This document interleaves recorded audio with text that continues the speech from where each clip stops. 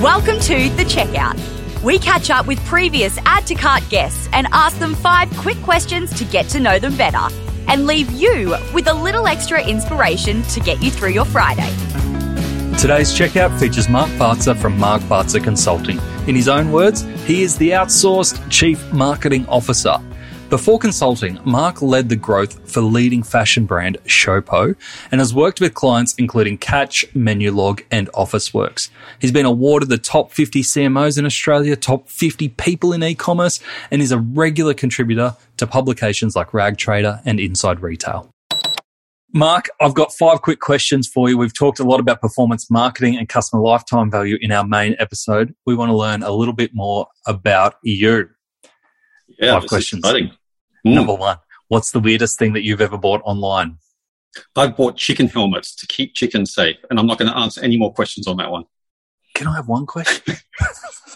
You can, but I won't answer it. The chickens were safe, if that's the question. Chicken, but why? Safety first. On a chicken? Yeah. What are you protecting it from? No. No more questions. No more questions. Can we Google chicken helmets? You can. I don't know what will come up. I've got so many questions. You can't do this. You said what's the weirdest thing you bought online? I have answered. Oh, my goodness. All right. Well, I'm going to come back to that later. Number 2, who is your favourite retailer? Look, it's asking me who my favourite child is. I can't answer that, Nathan. We've all got favourite children. Don't try and get around it. No, I'm not answering that one. No, I love all my children equally.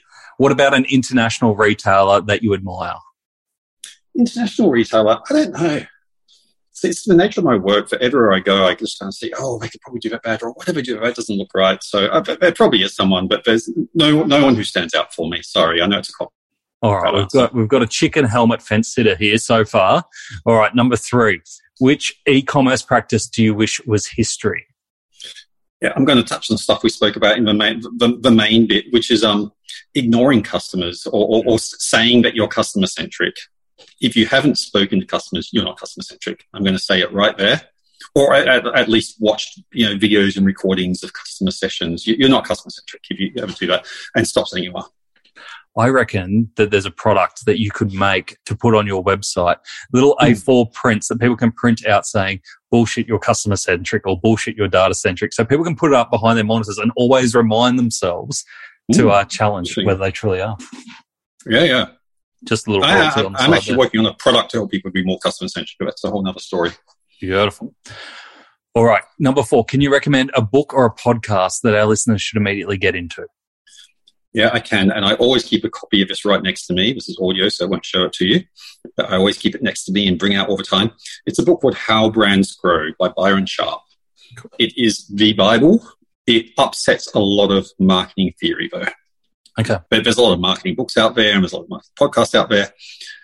The difference between this one is it's evidence-based. And by evidence-based, I mean published, reproducible, peer-reviewed, and the findings, like, I'll give you an example. There's one core finding in that book about how customers buy. That was developed in the 1950s. I've gotten their models and applied it to like pure play e-commerce companies in the 2020s, and those rules hold. So if something's good in an environment that was not even imagined in the 1950s, it's a pretty solid marketing rule at that point, I reckon. Yeah, brilliant. We'll put a link into the show notes for that book. Good. Link off to Booktopia. I will. Our friends at Booktopia. They sell it. All right, number 5.